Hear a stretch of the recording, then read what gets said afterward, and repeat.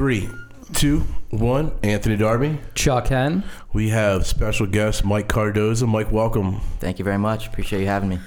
So, as a quick preface, if you don't know who Mike is, he's about to tell you. But our very first guest was actually Manny.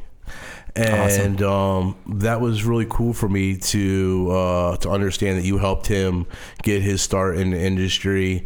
Something that I didn't realize. I mentioned you, and he started speaking so fondly of you, and he actually got a really good, favorable shout out on our first episode. That's nice, so that's man. really He's cool. a great guy. It's such a small network in the cannabis industry, and people get to progress so fast. So you may have only known him for a few years, but you literally helped change his life. It's really neat as we have this profound effect on folks, and the cannabis industry really does the heavy lifting of that. It's awesome. So thank you so much for taking some time and coming on.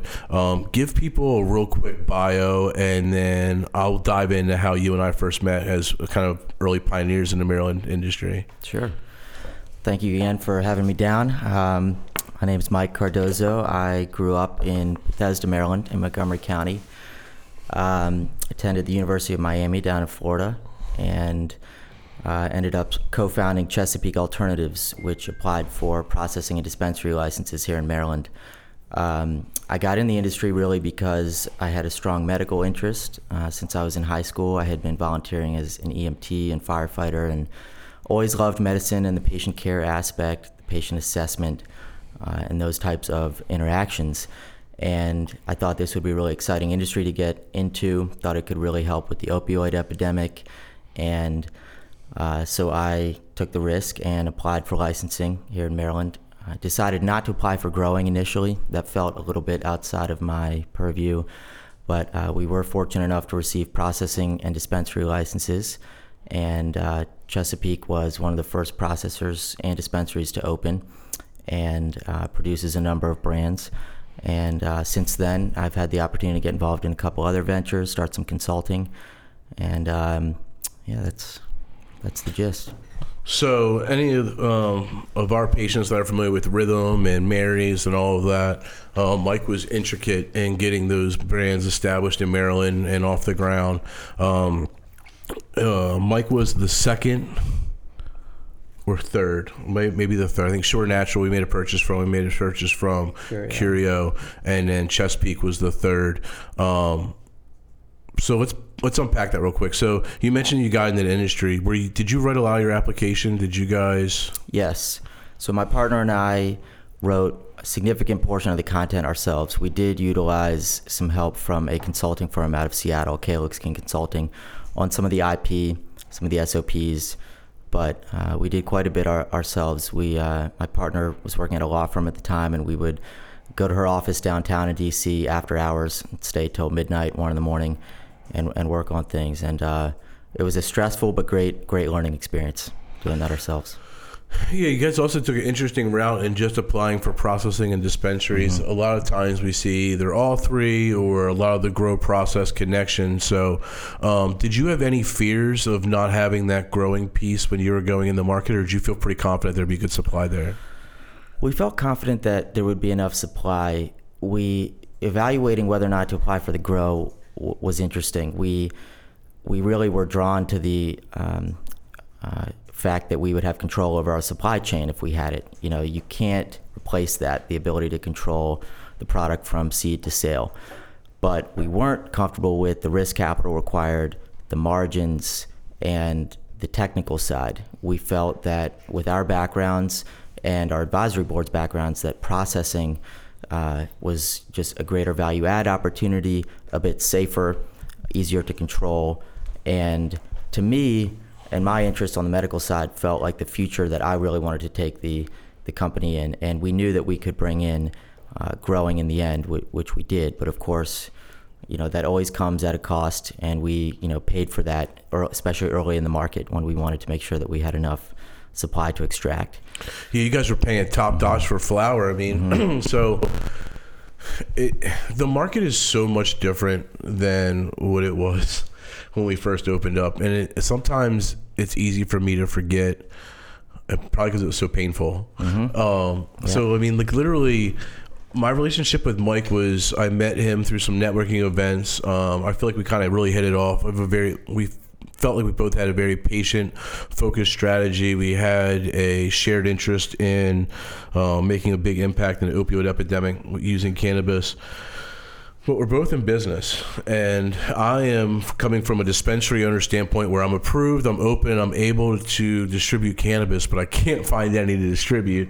And I'm literally hounding Forward Grow, because they're supposed to be the ones that got the earliest start, and they're going to be the ones. This went on for like 3 or 4 months too. Yeah, it really did. I mean, we were approved in August. Yeah. Matter of fact, I got so when we first got our certificate of occupancy. We first got our. What it was a CO come and I celebrated you celebrated. It was like the fire marshal inspection. I celebrated the wrong inspection. That's a big day. Pretty quickly after we got our CO, and I'm pretty sure we had our CO by September 1st, and we were basically approved and ready to go. We waited for the inspection. I think we finally got our license October 23rd or something. So all the expenses to get open, now monthly expenses coming in. We told our story. We had no money, so like we had to get open. We had to have product. I remember finding out that Forward Grow sold all their product to processors, and literally just I can't. The amount of F words that I said to Gary Magnum. I don't even care. I hope he hears this because we're cool now. But at that time, I was just not a happy camper, and I didn't know now. Alone. What I knew then, or I know now what I didn't know then, and understand why things go to processors and things like that. But then, like, kind of ball was in your corner, right? I mean, you guys took a big chunk of what Forward Grow had. Yeah, it really started early on with our strategy, with being really first movers. When we got the processing license, we weren't assigned a county yet. Of course, that ultimately was Queen Anne's. We didn't apply with real estate lockdown, and so we had 1 year from that day when we got that email for the pre-approval to execute. And I think my partner and I, that was our ultimate fear, was screwing this up because we were late. And so over time, that strategy evolved into bringing in a strategic partnership so that we could have brands ready to go, our retail branding and design ready, product formulations, things like that. So, and we ended up being, I think us and Curio, the first two, and that was a great advantage, but also was a very steep learning curve for us early in the market. Of course, the first thing that always happens is the pricing. And whenever you have a brand new medical market, it's always a pretty interesting curve. And the dilemma for a processor like ourselves that were independent and not operating our own cultivation was, here we are ready to produce products, but we only have, one option from a grower to buy from. We can't really do anything about that price, yet that price is going to dictate how it moves down, from our pricing to the retailers. And of course, an example between you and I really value relationships, and I had been building them for quite a while. And when the market opened, there were a lot of people anxious to get product. So what we tried to do was balance being early to market with being responsible suppliers. So we stockpiled for a bit till we were sure that we weren't going to run out immediately, and tried to offer supply in a fair way, distribute it fairly, as quickly as possible and efficiently, and then scale up as rapidly as we could. But it was tricky. Yeah, it was and for us, I know that was a big fear that Darby and I both had on the retail side of things. It's like, okay, well, we have these products this week. What are we going to have next week? Right. And I remember there being, times where there was a lull. Somebody would come to market, once, and they'd have some flowers, maybe some processed products, and then a month goes by and they have nothing to offer. Yep. So it was appreciated for you guys doing stuff like that to keep that constant supply. I thought you guys did an amazing job of being mindful that this is a patient market, in terms of the fairness that, I always felt like if patients ever had issues or anything, like you guys always did a great job of it. And to your point, you guys didn't run out. You guys were able to give us a pretty consistent product time after time. And when patients asked for stuff, I knew that there was things that got prioritized to get that their way. So, I can't imagine. I mean, now that we understand some of the challenges that you guys had, I mean, I had Cam from Shore Natural on here, and we were joking with them in terms of like the market was so brutal to the growers and to the vendors because the patients are screaming, "Give us products yesterday! Give us products yesterday! Give us products yesterday!" This is a crop that grows, right? This isn't something that you just like. Right. Manipulate, and then it comes and they're the biggest critics like the world's ever seen. Like they rushed the drying process of this flower. It wasn't even cured properly. It's like, why do you think they did that, right? I tried to I had a unique perspective, one that I really valued, which was the dispensary side and the wholesale side. And right, because Rise Dispensary was also under your purview at that point as well. Exactly. So Rise Bethesda was the processing license, and still is, that Chesapeake Alternatives received. And with our partnership, Rise Silver Spring as well. So I had been involved on the dispensary side heavily from the beginning, as well as the wholesale. So in fact, each day, once operations began, I'd go to the dispensaries during the day, and then usually the wholesale in the evenings. And it's really it's a testament to the team out at Chesapeake Alternatives in Centerville that do an incredible job. Andrea, our chemist out there, is responsible for all those great products that people enjoy, and the production team keeping those things on schedule. You know, to your point, knowing what's coming, keeping a variety of strains out, which we believe in. But I also tried to be understanding of the dispensary owners' perspectives, because I was, dealing with that during the day, ordering, seeing pricing. And you could have kept all the products for yourself and just sold out of it. I mean, you didn't necessarily, you would have gotten crushed from all of us. But exactly, relationships. You could have very easily, if you wanted to, just sat on that. And I'm sure there's people arguing for you to do that. Exactly. But again, relationships are everything. They're very important to me. And I knew that in this industry, it's too small. You start doing things like that, and you find yourself alone pretty quickly. Having to rebrand your name. Yes, gets pretty lonely if you do that. Yeah. So we wanted to keep everybody happy, but it's a tricky dynamic because, I have a lot of friends in this industry that are genuine friends that I'm very grateful for, and at the same time, at the end of the day, you are going home. You are competitors, and if you have to both acknowledge that. But it's one of the things I love about the industry. It's truly collaborative. I mean, the number of times people dropped everything to help me in a meaningful way or give me information that in most industries, it would never, ever happen. Share that stuff. Proprietary, confident. People just keep their cards really close to their chest. In this one, though, there's sort of this us against the world mentality almost, which... oftentimes it ends up being a great thing, and people help each other out. Nice. What was your feeling when you guys got approved? Do you remember where you were at? Oh, of course. I was sitting in my living room. I had been pressing refresh on the... I'd been going like this for, what was it, like 4:30 those emails came in? I was just going, my computer had frozen by 20 times. The dispensary application came at 4:30 on a Friday, and I was doing the same thing, refresh. I really remember the processing the most, because that was the first one. And I know I was sitting there in my apartment just refreshing it, and I was just unbelievably nervous and running, both scenarios through my mind. And, I remember I called my dad as soon as I got it. I said, it worked, we got it. And then I called Rebecca, and we...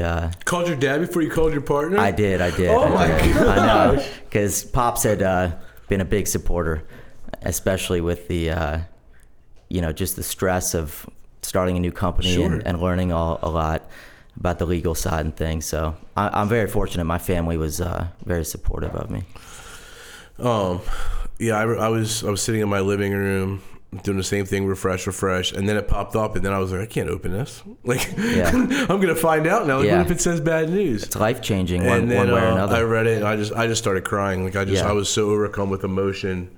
We had worked so hard to write that application ourselves, and we submitted our application for $5,500. So at that 13 minutes before the deadline. 13 minutes before the deadline. That's amazing. That includes all the fees, and we applied in 2 districts for 55. It's pretty wild. I quit my job. Mary Pat quit her job. We were just 14, 16-hour days, and Chuck was doing 20-hour days of splitting both, and it was awesome. It was a really Well, it's those things, like you look back at those times now, it doesn't even seem believable. It does seem like part of a movie sometimes when I think about like the life that I was living and like how all this happened and the delay. I mean, that year of not knowing whether or not the dispensaries were getting approved or not, I did everything from 10 bar to sell software in China. Oh yeah. I was doing Uber drives to pay the rent while we were waiting for that application. Solid. Oh yeah. Yep, you got to do entrepreneurial life. Yeah, man. It's a little different now. No more regular paychecks once you decide to go down this road. And we just, I make everyone come on this podcast. Tell the audience that you were broke when you got in the industry. Tell them. Oh yeah, I'm always like, did you take a pay cut or did you get a raise? Oh, I got a pay cut. Oh, totally. And that was a big thing that I think I was a little naive to at the time. Was you're just taking your stability and your financial security and tossing it out the window and rolling the dice. And by the way, for us, we signed documents that says like the FBI and anybody that wants to can come in for a warrantless search of our house and like titles to your cars and vehicles and houses. And like the personal infringement. I mean, like, Mary Pat's got a bank with her name on it saying that she's been part of a cannabis industry. I mean, all these different things happen to us. And before we got a lot of the rewards. So it was it's cool to talk about those times because for the most part, we've all survived and we're all plateauing in the right trajectory, and it's kind of cool. So you made the change, and when you mentioned GTI, so first off, are Rhythm Vape Pens the best in the country? I think so. I would argue but it's pretty cool. There's some awesome technology that is coming out now. I love watching and keeping up with kind of the relationship between technology and cannabis and the quality. And it's awesome to see. More we're getting that big science like introduced in the cannabis industry, we're seeing amazing like leaps and bounds in terms of getting in and really understanding, like the entourage effect is one thing, but to really understand CBG and CBN, some of these lesser known cannabinoids, and really get into the terpene profiles and understand the kind of the give and play between the two. Of course, CBD and all of that. It's really exciting. And as the equipment gets better and the technology gets better, as more professionals don't feel like they're throwing their lives away and feel like they can justify to their family that they can come over, we're really seeing like a renaissance within the cannabis industry. I can give you a little window into the thinking behind Rhythm and how we brought these brands to Maryland. If you want, we again, just going back to when we first got the license, there's sort of two approaches that you can take as an entrepreneur when you find yourself with a license in a new market in this space. You can pursue the mom and pop route, so to speak, and there's a lot to be said for that. I think it's actually a really important part of the industry. And the other route is entering a strategic partnership. So anytime you have a limited license market like Maryland come out, as most medical markets are, you're going to have people who didn't win licenses who are well qualified, capitalized, who operate in other states, who bring resources that you are guaranteed not to have if you've never done this before. And on the personal level, as an entrepreneur, that was a challenging perspective for me to find initially. I didn't want us to need help. I didn't want to kind of share this baby. You create this baby and it's your thing and your life, and your blood, sweat, and tears go into it. And at multiple points during the startup process, if you're lucky enough, you're going to face points where you have to give pieces of it up. And ultimately, we decided that it would be most advantageous to us if we had those resources brought in, prefabricated brands that the formulations for which were existing and that we could practice on and train on. Of course, capital. Retail, same thing. Developing a retail brand from scratch is tricky. So Rise was operating 2 stores, one in Nevada and one in Illinois, I believe, at the time. And we saw with GTI a partner who could respect our vision for the importance of patient interaction, quality, and bring us a diverse brand suite. So me being on the medical side, it was really important to me, and I love the product, I have for a long time, and I wanted to make things that I would want to use and that I felt would help people. So, part of that was our interest in Mary's Medicinals. I think transdermal technology has a huge place in the industry. I tried to think about patients like my parents and grandparents who, maybe aren't necessarily going for the rhythm pens and want something a bit more mild that accomplish different things. I was very interested in the antiemetic, the anti-nausea properties of cannabinoids, and I saw transdermal patches as a great delivery method for those. Also, just more of a systemic rather than a localized product, so something that's going to target the whole body over a long period of time. I thought there was a real void in the market for accurately dosed extended release products. And so Mary's Medicinals I saw as the leading brand. GTI was able to bring them to us, as well as Rhythm. And with Rhythm, for vape pens, this was a huge focus of mine, and where I felt my knowledge could really be valuable, and where I wanted us to differentiate. So I had some philosophical rules. I did not want additives in a product. I wanted the hardware to be of a certain quality, of which there's a huge range.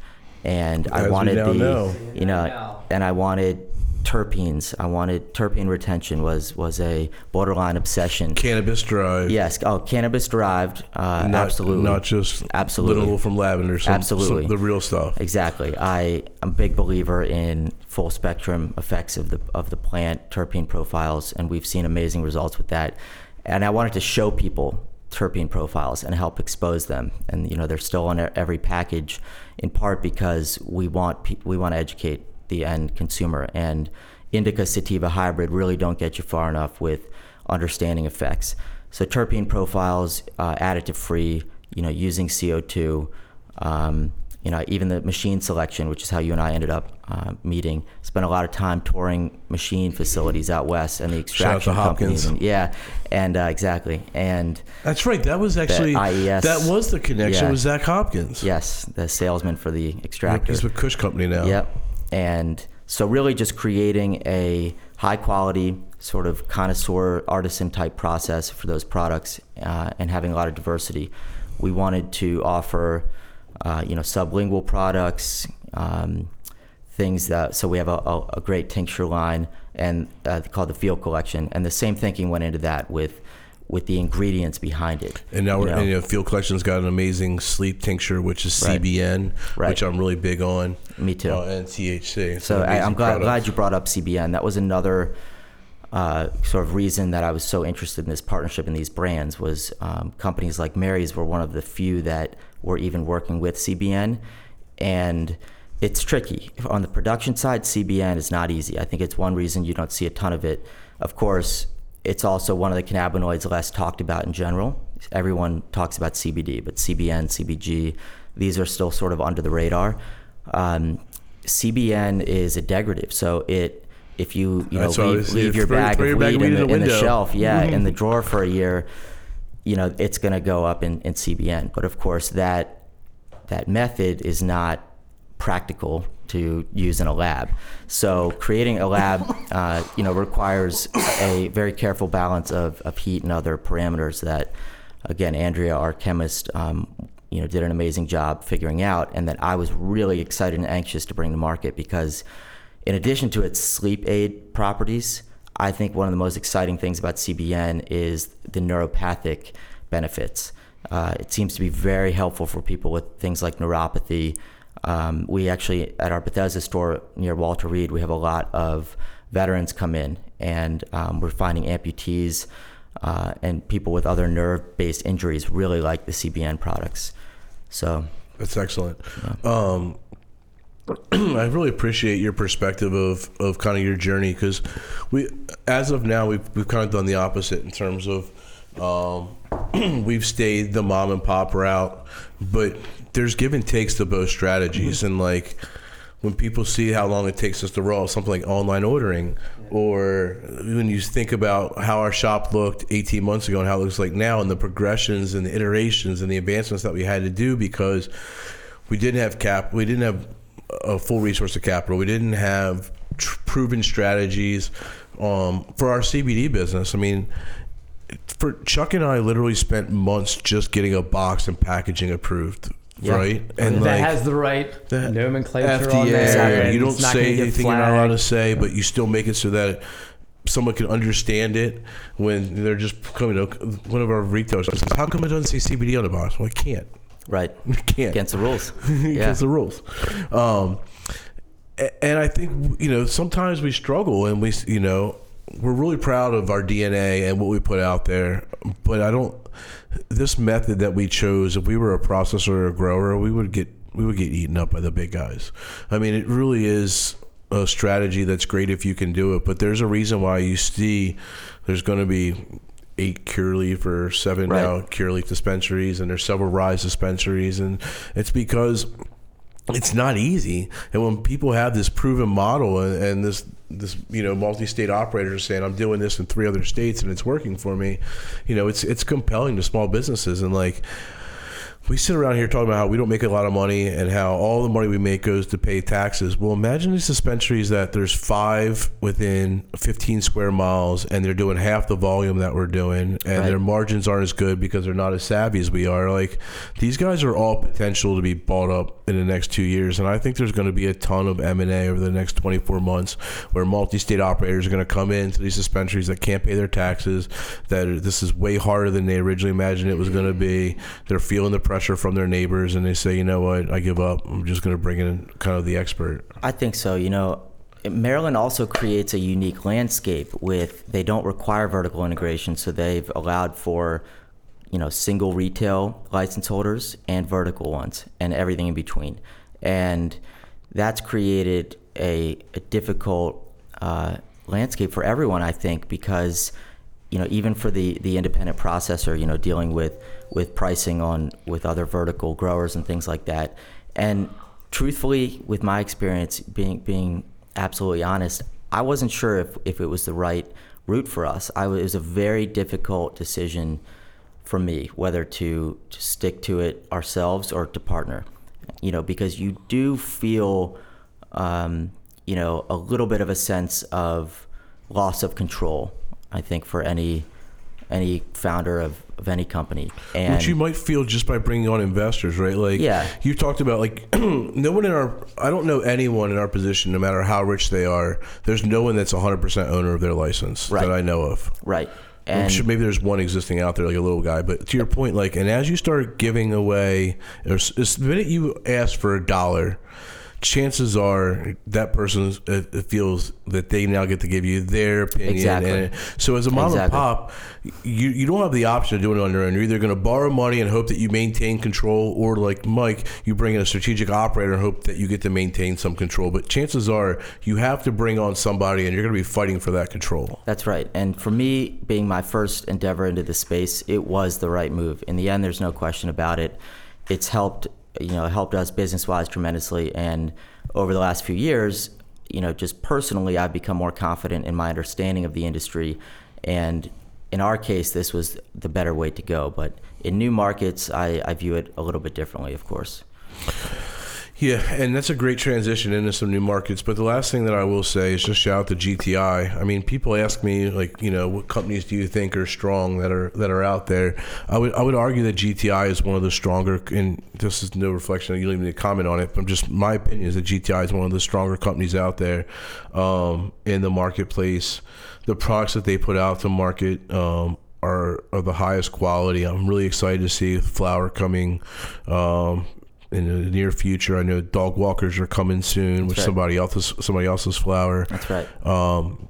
They've been great partners. And I argue my rhythm pen against anybody in the country. Like, I basically, I am a vape cart enthusiast. And thank you for letting me be so bougie and snobby about my vape carts, because I get to be like, fuck you mean you don't have 8% terpenes in your vape cart? You and me both. You better, and that was when the THC noise was deafening and all people wanted was THC. Your carts were like one of the products of like refuge for us, because we could say like, forget THC. Like, you ever tried something that's got 2% pining or 3% pining? Like, how about 6% myrcene or 5% myrcene? Yeah. Like, go chill on this 76% THC, but 4.5% myrcene and beta-caryophyllene and linalool that's just going to chill you out, and then tell me that terpenes don't make a difference. Exactly. That was one of the challenges. It was a lot of fun, but remains challenging to pass on the terpene knowledge and importance down to the customers, because it's one thing to do it in our own stores where we're there, we're training the people, we can control the flow of information. But when you're distributing to a number of other dispensaries in the state, it was important to us to send our own people there, educate personally about our products. You guys were heavy on the pop-ups early. Yes, because we wanted to make sure that patient consultation was providing the right information to the consumers. Plus the fact that the terpene profiles are just so much more effective for treating specific symptoms. So we've seen great results. Yeah, and like everything else, the prices come down significantly. I remember when those bad boys were $80 for the half cart, right? Of course. I mean, and now I think they're probably closer to 60, 65, and maybe even 55. I think a lot of that was more wholesale, more growers coming online. For a while it was just 1-2 growers. So it was. Well, yeah. I mean, I know what you guys were paying. Yeah. I mean, you guys were paying for starting material what I was paying for end product in some cases. It's pretty crazy. All right, so kudos to you for bringing in a great operator and passing the baton a little bit to GTI. But then that frees you up a little bit. So probably the thing that I was most interested in talking to you about was not necessarily reminiscing, we can do that, but your knowledge on the future emerging domestic markets and international markets is what really intrigues me. No one ever talks about international markets, and it's something that that you have at least a fundamental understanding of and a high level understanding. So let's keep it domestic and we'll work our way out. So domestically, what are the top 3 markets that are hot that are coming on right now? Sure. So the last 3 that I've been looking at recently have been New Jersey, Missouri, and Illinois. They're all unique. They always are. Illinois is transitioning from medical into recreational. New Jersey is expanding its medical program, anticipating recreational very soon. And Missouri is launching their new medical program. Is Missouri the one with like a couple hundred dispensaries, like 600 or something crazy like that? Yes. So that is a great point. So as we look at these markets, I kind of use an algorithm of sorts, to evaluate the different parameters to see how attractive the market is. And, those are things like state population, qualifying conditions, number of licenses, regulatory we restrictions. Always look for qualifying conditions and number of licenses. And populations of local areas. It's like, exactly. Try to model something out from there. And flower. It's got a flower. Right. Are they restricting any major categories like edibles, flower, things like that? And one of the main things that I'm always concerned about is saturation from too many licenses.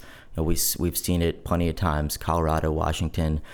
If my really strategy entering these markets is coming in to limited markets, not trying to enter a really progressive, saturated one.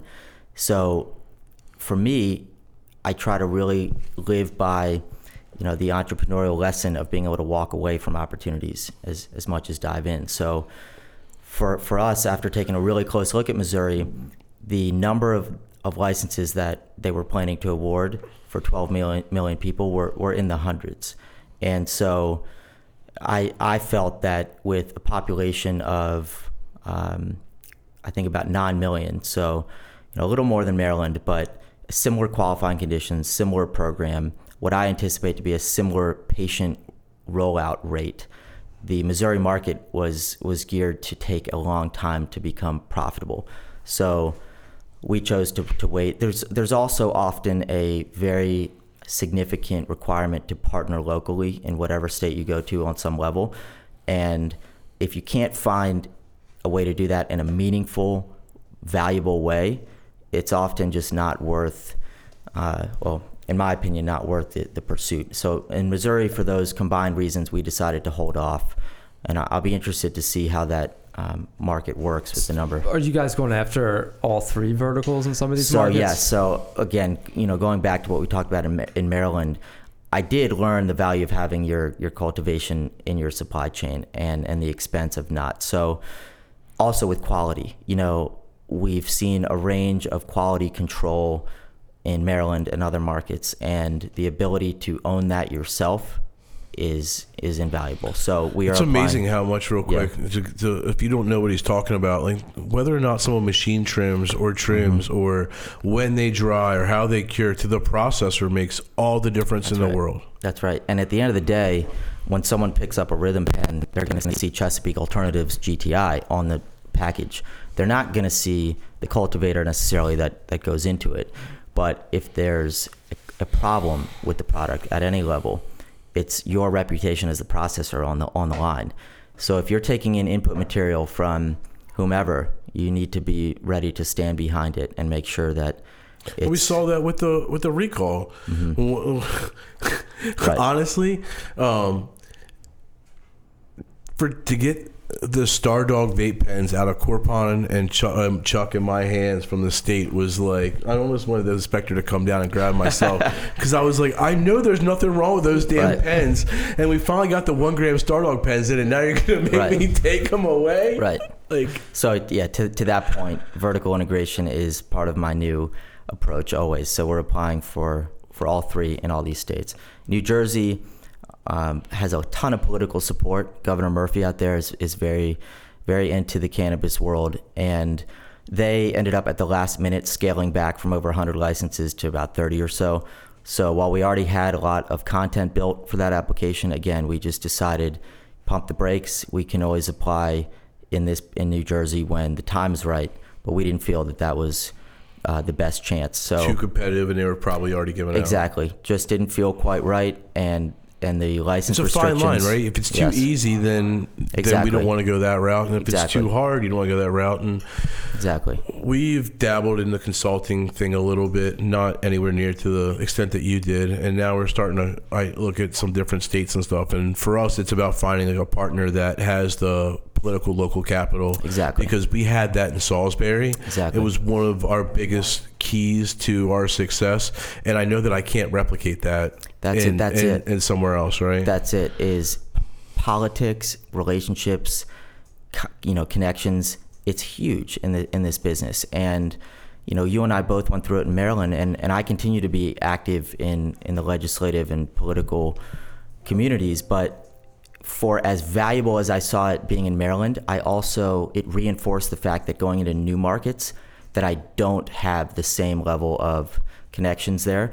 So always start early in any new market and try to find kind of a local on the ground navigator who does have those and whose you can leverage. So that kind of brings me to Illinois, which we've settled on and are pursuing pretty aggressively right now. I would say I've sort of become a inadvertent student of these regulations over the last couple of years. I couldn't say, the word regulation literally used to make me feel sick when I first was learning about Maryland, because it just seemed like this huge book of things that you could screw up and get in trouble for. That Comar binder with the black exactly. on it. We still have it hanging up in the shop. Exactly. And over time, I've come to really appreciate them and really enjoy learning the intricacies of them, because for one, evaluating a new market, they're huge, and two, the more complicated they are, it actually is an advantage. If you can figure out a way to stay compliant with them, it can really help separate you. And so Illinois just released new regulations that I think are by far the best in the country. They are the most thoughtful and evaluated other states' mistakes. And they really hit it from the business side, competition-wise, and from the social equity standpoint, which, we know what happened in Maryland. That was a big lesson. The state didn't feel that there was any precedent of discrimination because it was a nascent industry. And that backfired in a way that, resulted in more licenses. And it's something I've come to really appreciate the importance of diversity in the space and the lack of equal opportunity. Me too, and even the disproportionate way that folks have been punished for cannabis based upon socioeconomic and the color of your skin. I mean, I think we struggle sometimes with. So, kudos to Illinois, and I'll be excited reading up with the regulations. But I think with all of our legislatures, there's so many micro vertical topics within cannabis, whether it's social justice, whether it's pediatric patients, whether it's gun rights, whether it's all these different things that affect cannabis.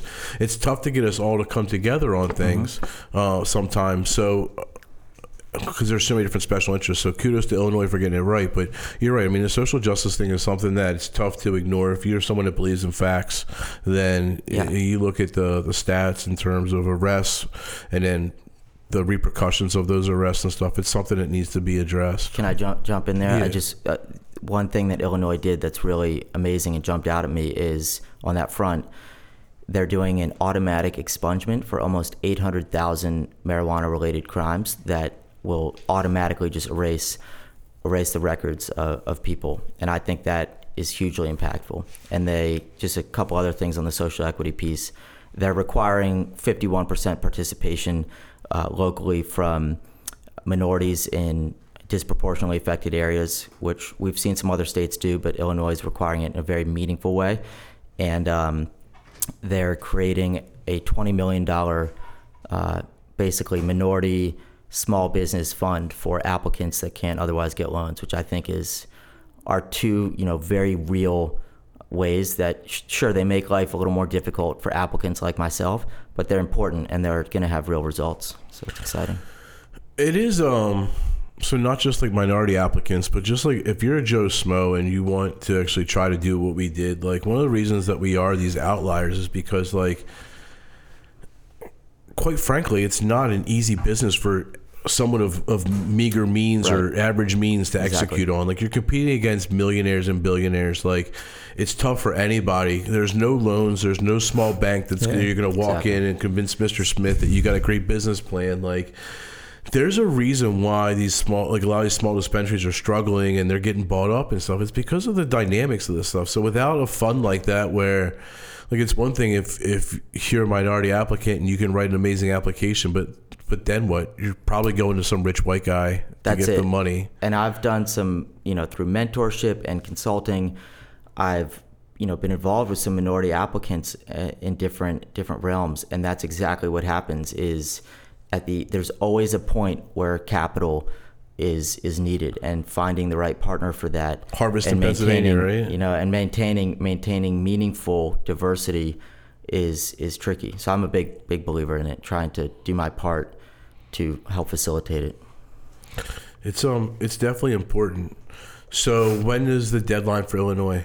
So Illinois is staggered. They're actually not even releasing applications till mid-October, and then the dispensaries will be due around January, and the growing and processing in the spring.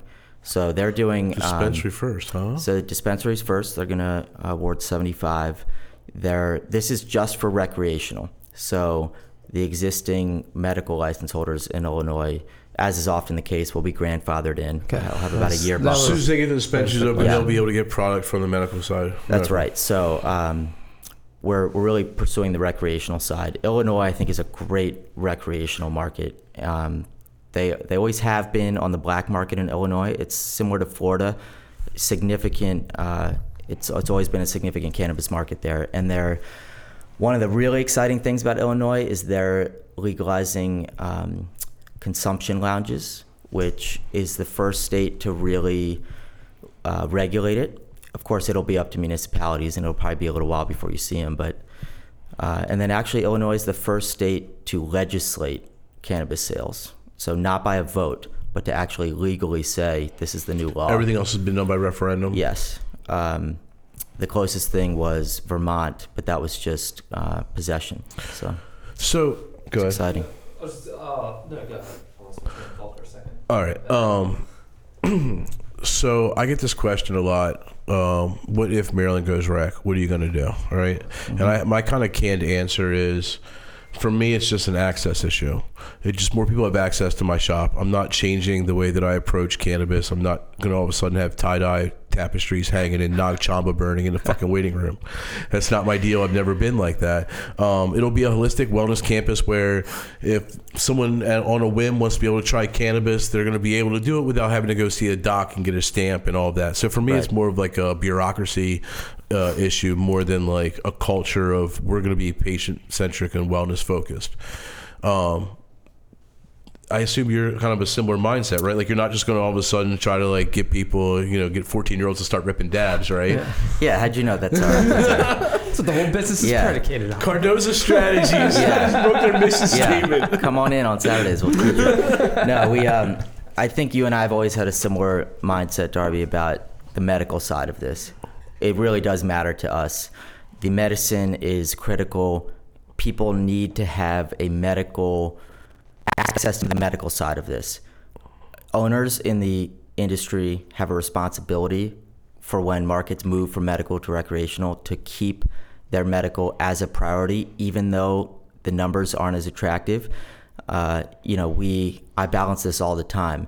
There's the business side where recreational, it is what it is. It's access, it's higher volume, higher sales numbers, and I'm a big believer in access. I think that people should have this. But I also dread a world where patients can't go into a store and get really good medical information because it's too focused on CBN or a tincture because all they see is... Exactly. That needs to be preserved. And my hope is that dispensaries will keep, maybe it's a section of their store, or medical access will still exist. So in Illinois, like a state in Illinois, for example, just a random question because I know it's done differently in different states. So would they allow a recreational medical shop to kind of share their same facility, and there might be two doors, almost like it is in Colorado, or are they separate? Interestingly, Illinois is only allowing the existing medical license holders to remain. So there will be no new medical licensees in Illinois. So what will likely happen is those existing stores will open either locations in the same place that are recreational, as you're describing, or separate recreational locations. I hope that they do it in the same structure, just because I think it's a little more practical. But that What's the tax in Illinois? Did they come up with that? So Illinois did it very interestingly. I can give you the breakdown, but they wanted to make an effort to, one, give back to the right parts of state government, like schools, community development, and two, to create tiers that address the different types of products. So they've broken it down into 3 tiers. Of course, sales tax still applies. If the product is over 25% THC, under 25%, or if it's an infused product. So by doing that, they're trying to address the different margins for different products. And I believe there's a 7% tax at wholesale, but they did it in an interesting way. But it's not it's not like a crazy number like 35%. No, something like that to the end user. No. You mentioned Florida. What's up with Florida's market? I know that like they didn't have flour for a while, and someone told me that they were selling these like flour K-cups where basically like people would like open the top and just pop the flour out. Yep. Florida started, like many states do, with a low THC program, which I think is pretty harmful. I think it's been states' ways of getting their feet wet, getting comfortable with the idea of a program, but it ends up hurting. It's too restrictive. The companies can't flourish, and it doesn't actually provide much benefit to the patients. If these medical programs don't offer folks that are seeking relief what they want, they're just going to go to the street. They're not going to not going to be compelled to come into a dispensary. We're at a little bit of a turning point right now, I think, where my dispensary is finally as competitive as street pricing, and I have a much more products. The argument has never been better for someone to go and get their card, where when we first opened up, and I'm $70 for my most expensive eighth. That's not a very compelling argument to someone who's got a buddy who he trusts who's getting it for $40. Exactly. It's the relationship to the black market is something I think cannabis entrepreneurs need to respect and understand, and realize that it does have an impact on our day-to-day. And decisions. I think it's important when you're evaluating a new market and when you're setting your prices to think about the black market for a lot of reasons, whether anti-diversion or patient sign-up, like you're talking about, incentivizing people, diversity of product. It's a very real player for us. So Florida had this weak low THC program. So they've expanded now. The flower allowance was a big announcement down there. So now they have a pretty well regulated market. It's just being built out. There's a few rise locations that are open. I do, especially on the retail side. I think it's going to be a very healthy market down there. There's a lot of growing expertise in Florida. I spoke to some people down there. Of course, they've had similar diversity snags along the way. The Legislative Black Caucus down there froze the program briefly to address the issue. Sound about par for the course. But I think that with their history of agriculture down there, there's some really talented local growers. So I hope to see a lot of greenhouses and a lot of local citrus farmers and people like that participating in the industry. That's really neat. Any other markets that are kind of on your radar? Arkansas and all? In the U.S., I think Illinois is the most attractive. On the consulting side, I've had a lot of interest in Michigan coming along. Massachusetts, of course, for another good, healthy recreational market coming on the East Coast. So that's where we've been. And then, of course, I'm always watching and interested in the conservative states like Virginia and southern states that are surprisingly starting to get into it. That's for us, when we look at these other markets, that's the most interesting for us, because it's the last piece of the country. Pieces of the Midwest, right, that really haven't been able to crack the whole stigma Arkansas of seems like they cannabis. have some decent qualifying conditions, and looks like their licensing wasn't overly robust. They're just starting to come online now. But I think honestly the Deep South and around the college circuit, all of that stuff gets us excited for future markets, and is very much in line with our model. We have a very patient centric, pretty conservative approach in terms of how we look within our community.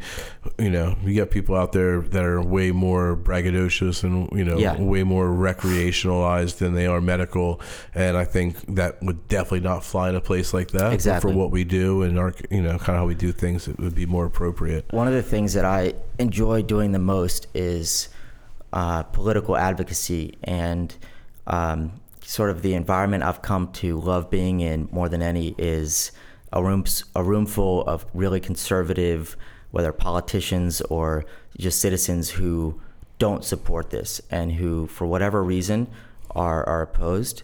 And I see it as just an opportunity. I just really love getting to change people's minds and help teach them with facts, about the realities of this and help them see the upside. And I've gotten to do that on the state level a few times, and now federally, working with a few people down on the Hill, different congressmen who are... You were there with Gail, right?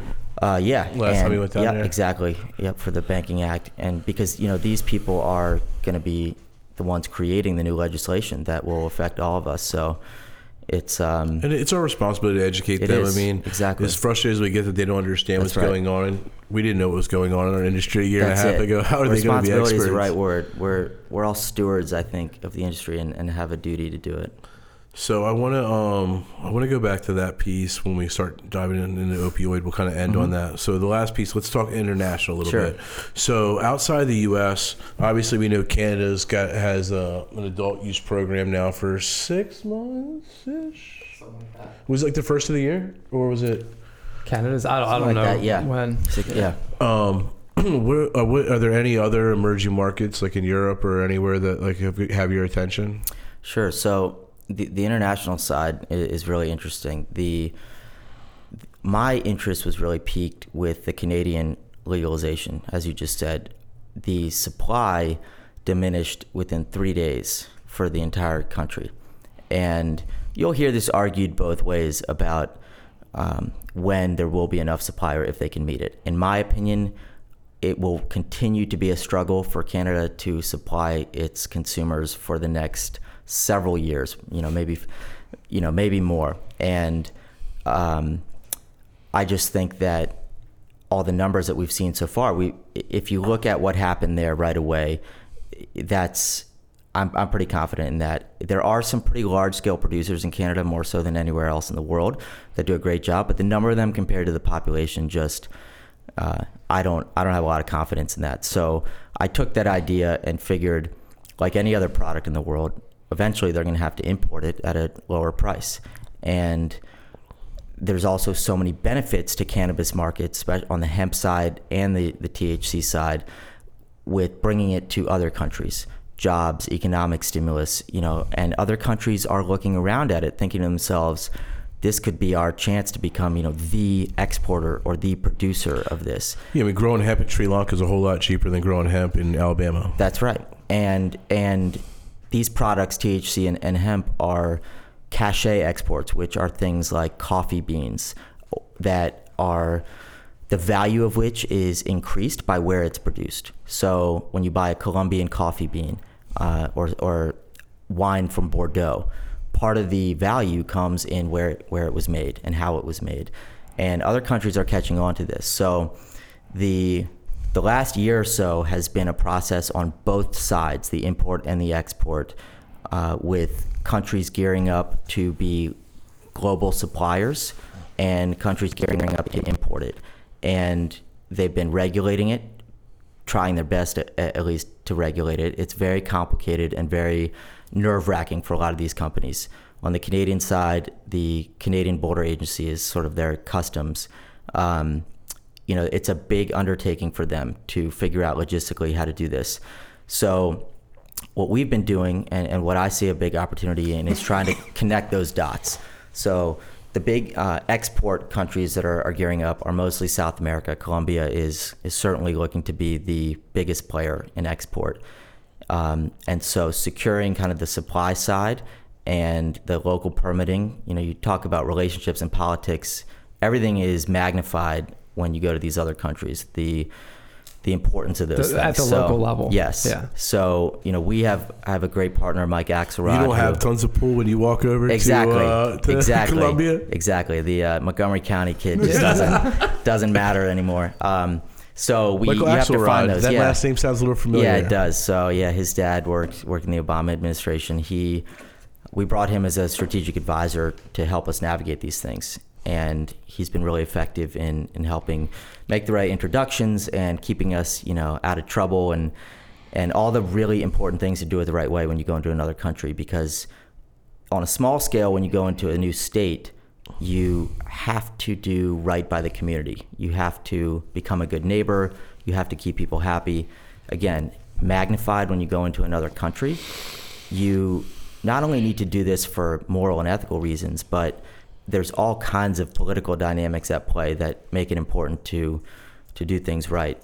So there's the supply and export side, and then the import side where being regulated, you've got to get everything approved on both ends, and the logistics in between. That's really, anybody can talk about, have an idea for moving it from one country to another, but the logistics. Bro, it's tough to move from Salisbury to Baltimore. Yeah. You gotta love the challenge. Get some international waters, and like, you're not just getting a boat that's just gonna have your stuff on it, right? Mm-hmm. Like, no one has their own boat. You're going on a shipping vessel that's got 15,000 other companies' stuff on it. They may not want your bags of weed on that boat. Let me tell you, try calling a Dutch shipping company and asking about this, and you will get quite an earful. But that's what I love about it. So are there businesses and companies in other countries that can legally export? Like, if a Canadian company, for example, are there countries that they can legally export to, like, today? Not yet. Canada is starting to sniff around the export side. There are a couple countries around. Uruguay, oddly enough, was the first to really set up for this around the world that can legally export. The problem is getting a receiver. So you have to have an approved importer, and that seems to be a little bit trickier to get regulated, the import side. I think Canada is really looking to be on the receiving end for a while. To help fill that demand gap. Exactly. And so you're seeing countries, Israel, I think, will be a great exporter. I know they're interested. They are working on regulating it. There's some political complexities there, but the level of research and science and medicine that Israel puts into this industry is amazing. Yeah. So I think they'll Super be players. when you get into the industry and you realize that in 1976 Machula was in Israel in a lab working. That's it. They have the largest medical research database, I'm pretty sure, in Israel. I would agree that. And but to your point, it might be easier for someone in South America from a climate and a geographic stand. Like once we start getting this global competition, it'll be IP, but it'll also be distance and like all these other things that'll play into it. And I think there will be a kind of like we have in the craft beer industry, an artisan market where consumers are attracted to the methods by which it was grown. There's it's kind of a novelty element to something that's grown in the sun in Colombia, and same as with the coffee. And so for me, one of the important aspects is bringing that process to the end consumer and documenting and showing it along the way and doing things the right way, sustainably and socially conscious. I think internationally, the single biggest challenge facing any company trying to enter the cannabis space is the commoditization of the product. It's an inevitability. It's happening right now in front of us. And everyone is sort of, I think, looking to start off with hemp and either stick with it or eventually transition into THC. But right now, the game is about proof of concept. Just this morning, I read that Pharmaciello was able to move a package from Colombia to Switzerland. And these are single, one-time executions right now that are happening infrequently that are big. I mean, the ability to just get it, even a small volume of product from point A to point B, and show that you're able to get the approvals and through all the regulations, it's all proof of concept right now. So there was no big win. Like no one made any money off of that. It was just look what we did, and we didn't get arrested. Yeah. But I guarantee you they're celebrating, rightfully so. It's a big accomplishment, and it's good progress. But I think I can't imagine the lack of guidelines on an international level. I mean, literally, we didn't know if I could drive to Centerville and pick up vape pens from GTI. Exactly. And no one could tell us whether we were breaking the rules or not breaking the rules. And I wasn't breaking interstate commerce. Yeah. Exactly. Or international trade regulations. That's it. Like international treaties and laws. I mean, like. So one thing I learned from Maryland that I applied to this is I used to be afraid of the regulators. I used to just look at them like they were the police ready to pull me over. In reality, they're incredibly important relationships that it has to be done the right way. But if you engage with them early on, you can often end up with an opportunity to affect the regulations, to help advise them on it, and make sure that you're doing things right. And to your point, it's very, very complicated internationally. I love that aspect, and that's what really gets me charged up about this.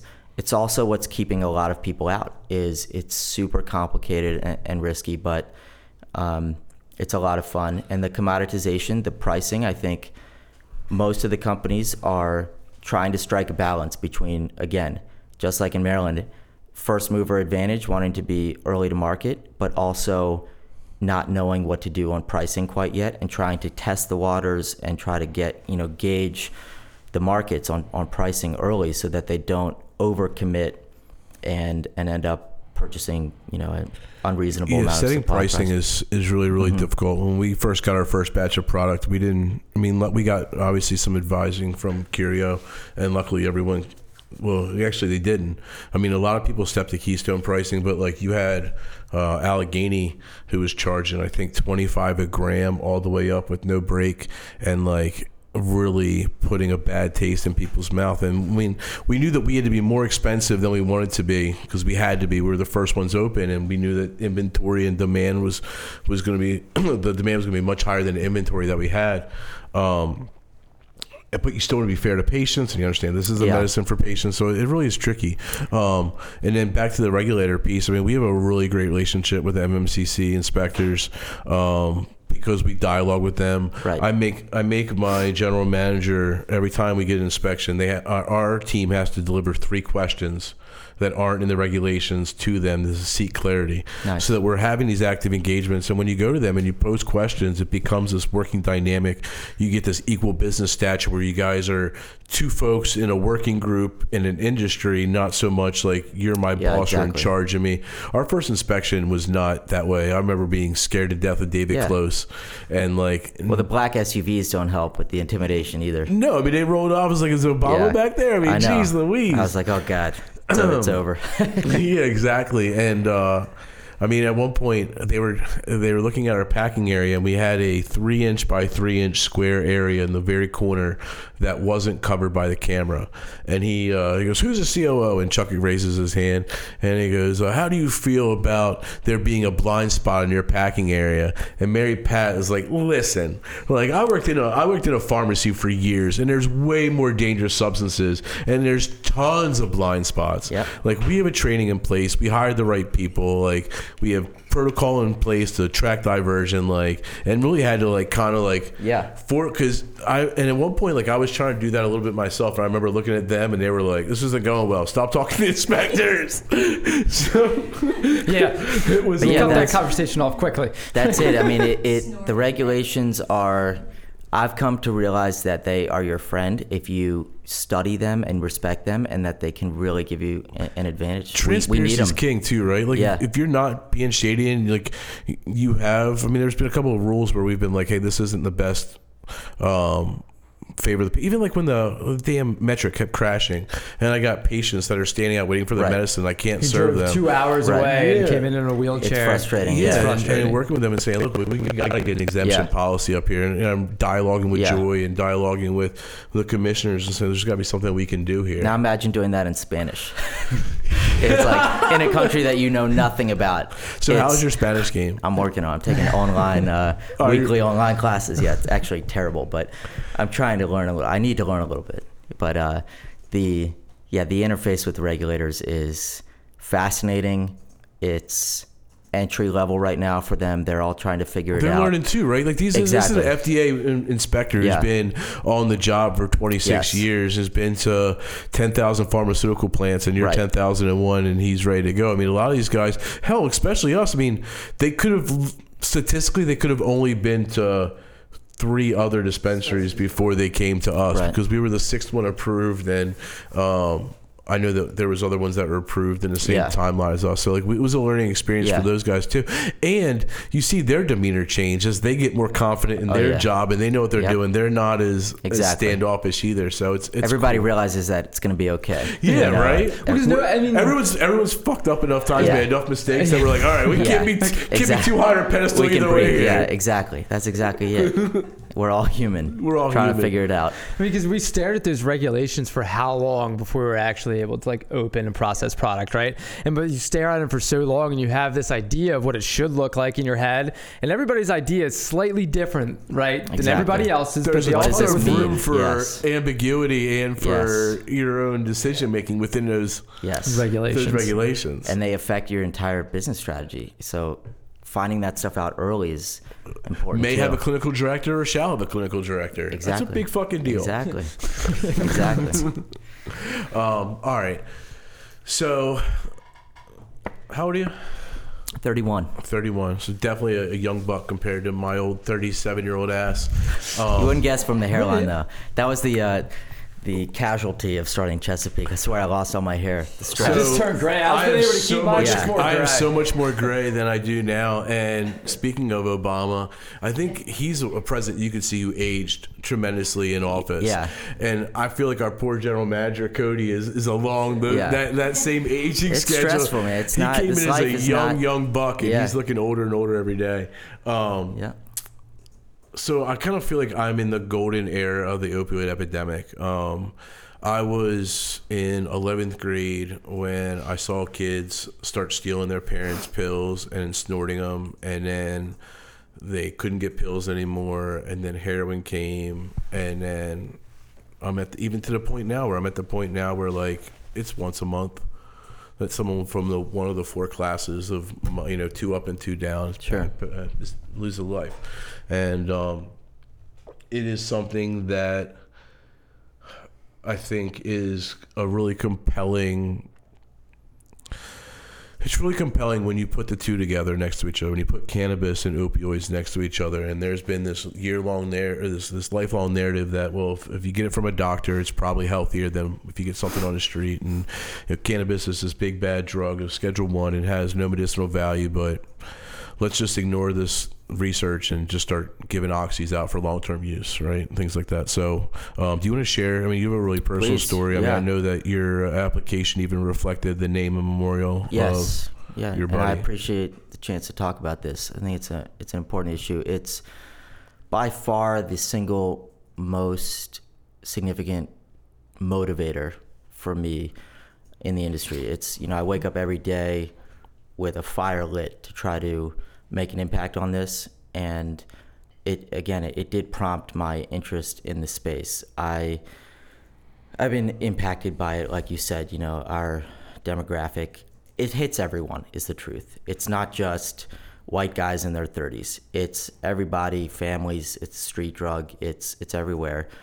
It just happened to have a big impact on my life from multiple angles.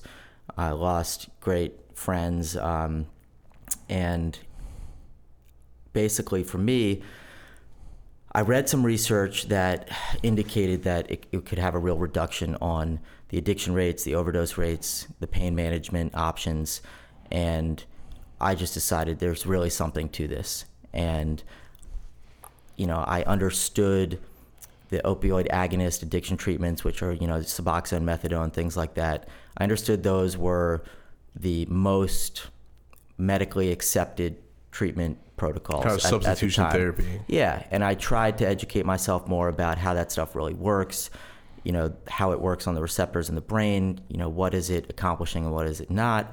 And I ended up just, deciding that I wanted to bring products that helped people deal with this. I wanted to work one-on-one with people, anything I could do to help people get off of opioids or have this as an alternative. And I did. I named the parent company in Maryland, JB17 LLC, which is named after John Plumberg, who is one of my best friends and classmates, fraternity brother, who battled opiate addiction for 5-8 years. And I had a very personal window into it and worked with him and his family a lot and saw his struggle. And, so a lot of what we do is in his memory. And it really, I follow the research closely. It's an issue that's so controversial that, I've worked with municipal, state, federal politicians on this. Not everyone understands it, and because of the federal law, it's lacking some credibility or legitimacy behind the research and the statistics. We've seen research that does indicate, up to 25% reduction in the opiate fatality rates when medical or recreational programs are launched. The JAMA article. Yeah, and the counter arguments, in my experience, are always, there's no peer-reviewed long-term research studies on this, and things like that. But the truth is that if you dig hard enough into this topic, there is real credible research out there, from Journal of American Medicine, CDC, lots of different places. And there's no question. I mean, it's saving lives. I think both from the opiate withdrawal perspective, treating the symptoms of withdrawal, and helping people get through it in a safe way. Maintenance of whether it's, if someone was self-medicating for things like anxiety or things like that, and pain management, maintenance. And then something that I really believe in, that I want to see, is this becoming an option from the point of prescription, we'll call it. The time when somebody leaves the dentist or the ER or wherever, rather than getting that prescription for OxyContin at the pharmacy. I want those people to be able to go, do not pass go, straight to the dispensary and go see Mary Pat and get your capsule or your tincture instead of, not in addition to, but instead of. It only takes 3 days for the brain to start becoming dependent on opioids. And with the prescription rates, I mean, people are set up for failure. So Illinois tried to regulate this by adding opioid use disorder to their qualifying conditions, and it did work. I mean, to their credit, they're the only state that has actually executed on this and done anything. It works. It's still pretty restrictive, though. It requires a unique type of certification. What I've found and what I've been working with Maryland with is that adding opioid use disorder as a qualifying condition isn't necessarily the best and most impactful way to do it, in part because it forces someone to be classified in this narrow window of opioid use disorder, when in reality, we don't necessarily know why. There could be mental health issues. Exactly. There could be other drivers that are people chronic shouldn't pain. have exactly. They shouldn't have to be labeled in this very specific classification. Again, coming back to access, it should be accessible to any person who would otherwise be getting an opioid, or maybe they already have one, or maybe they're addicted to street opioids. And then, the last point that leads me to is synthetic versus non-synthetic opioids. A lot of times people, when they think about the opioid epidemic, they think about bottles of OxyContin. And that's true. The synthetics are a huge problem. And the medical marijuana markets are having the biggest impact on synthetic opioid addiction. Again, these are, Percocets, OxyContin, things like that, anything made in a lab. What they're not targeting, for a number of reasons, are the non-synthetic opioids, the heroin and fentanyl that are infiltrating the streets. And one of the challenges that I see someone in my position having is, how do I bring legal cannabis businesses to communities where people from that demographic will get a positive impact, where they will come to the store and, take the time to come in and replace their opioids with cannabis. But right now, with pricing the way it is and with regulations, it's hard to tap into lower income communities. And it's a challenge that, I hope to meet in due time. But you bring up an excellent point. So I get to see what we do in our dispensary day in and day out, right? So I've seen all the research, and I know that it's not necessarily FDA clinical trial research as you would find with other stuff, but it's still medical research. And to your point, JAMA, Journal of American Medicine, has a really good article where they did retrospective. That's what they did retrospective, right, Dr. Hoffman? JAMA, is that the retrospective one? But I get to see the anecdotal of them coming in and these folks saying, and the folks that have the dependency, which I think that's a better word than addiction, because they get there a lot of different ways. So they became dependent upon this pill. For some of them was a car accident, some of it was a surgery, some of it was they were abusing coke before that, and they were abusing alcohol before that, and they've had a history of abusing multiple substances. So I think it's important to have a very diverse mindset of, just because, to your point, someone has a dependency or an addiction to opioids, it's really tough to put them into a box or a category outside of that one characteristic. There's a lot of characteristics lead up to that. For the folks that have chronic pain that are looking for something for the substitution side of things, we do a great job in handling those patients because we have a substance that will help substitute. For the patients that have abused a lot of other things and they have these underlying mental health issues, then those patients sometimes can be more challenging for us to help if we don't address the mental health issues or the underlying issues first.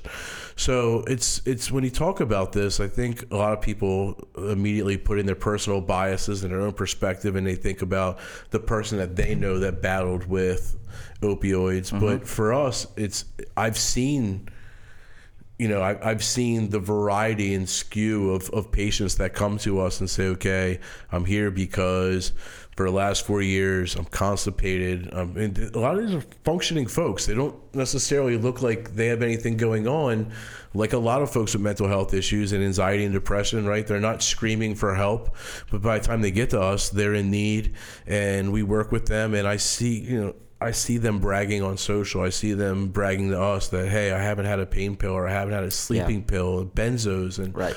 even it goes beyond opiates. I mean, some of the stuff like Lyrica.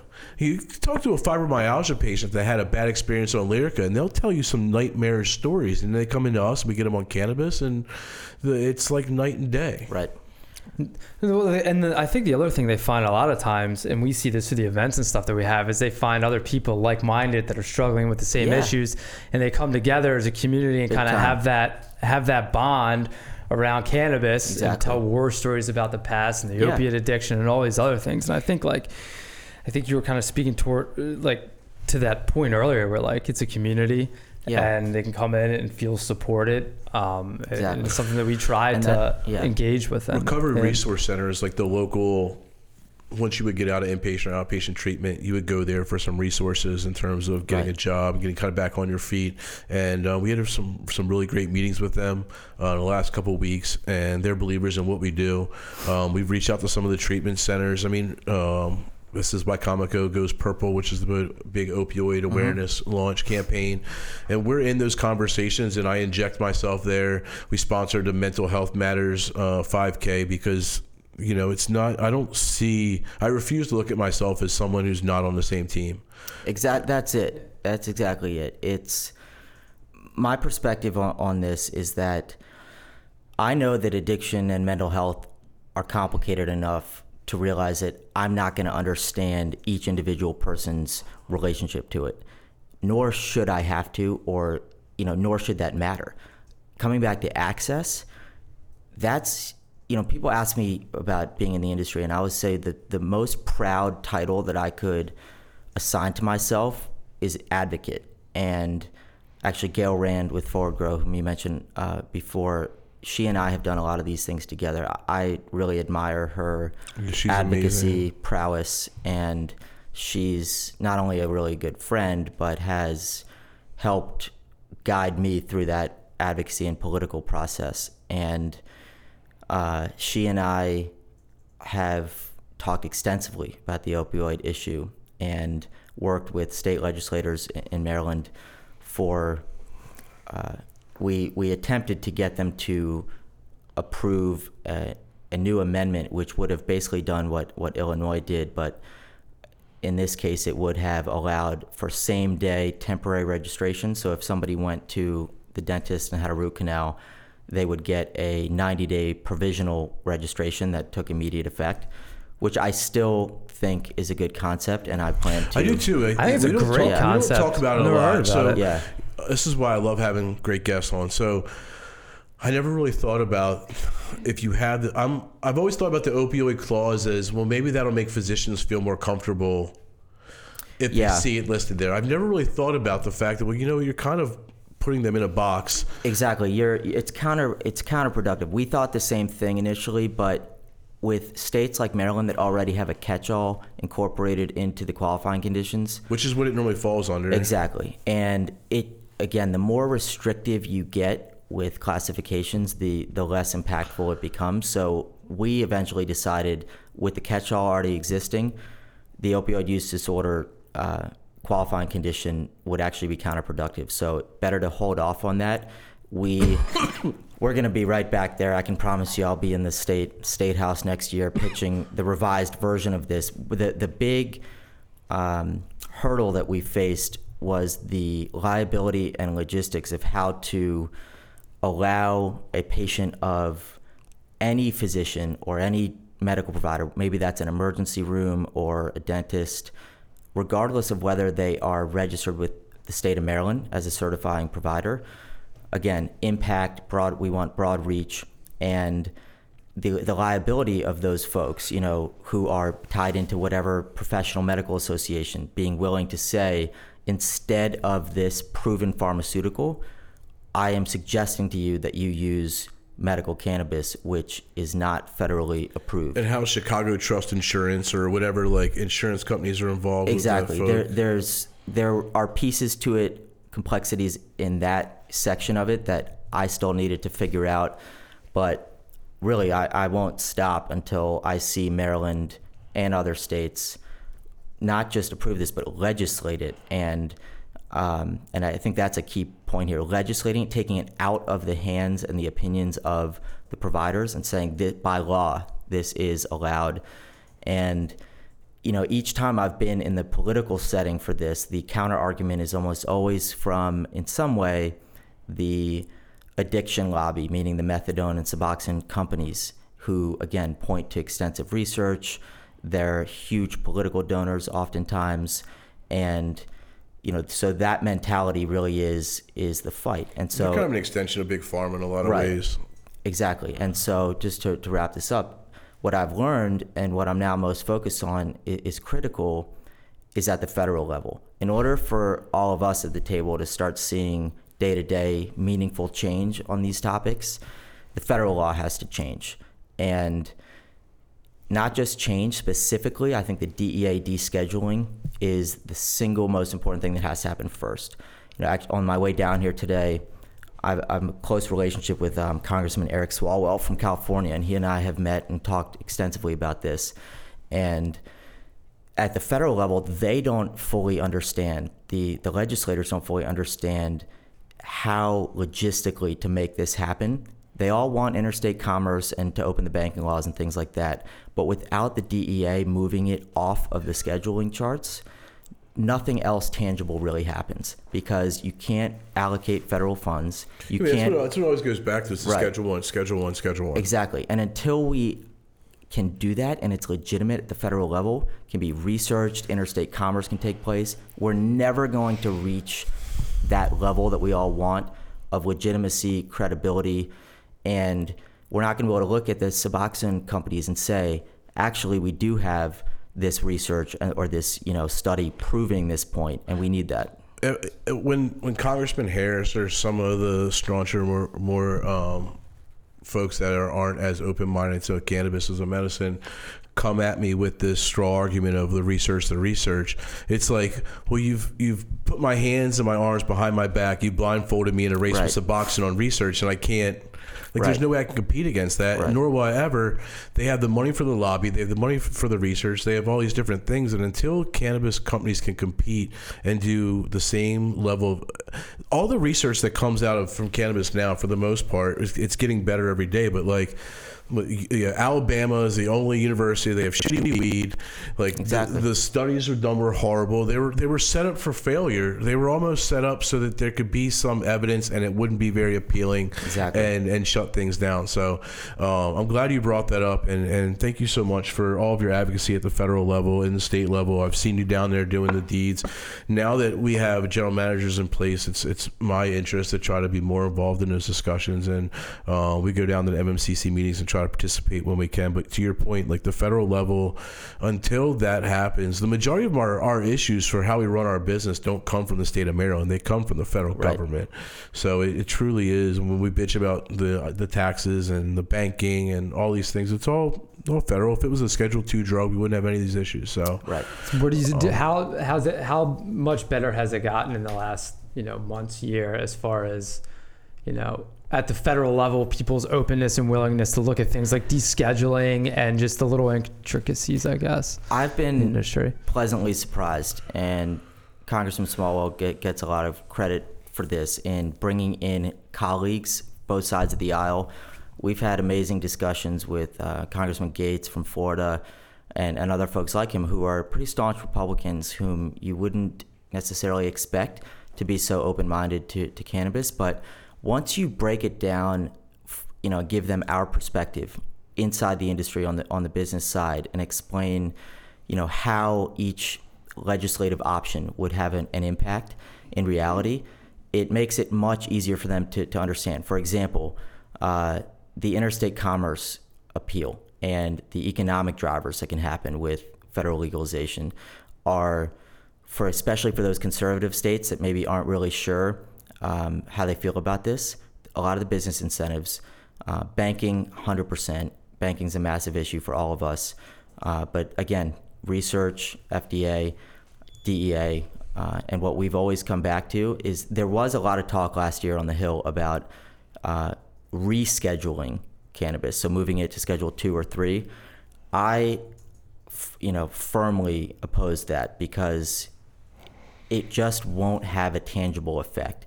Sure, it may make it easier for banks to act as a holding tank for cannabis companies in individual markets, but it's not going to achieve what we all want to see, which is the credibility. And if we're going to call this stuff medicine, which it is, then we need to treat it like that. And right now, with markets being isolated by themselves, recreating products that are consistent, standardized, at high quality is next to impossible when you have a vertical supply chain in each individual market. So yeah, can you imagine being like Procter & Gamble and you have 15,000 widgets in Virginia and you got no widgets in Maryland and you can't move your widgets from Virginia warehouse to the Maryland warehouse? I mean, it would be fucking dumb.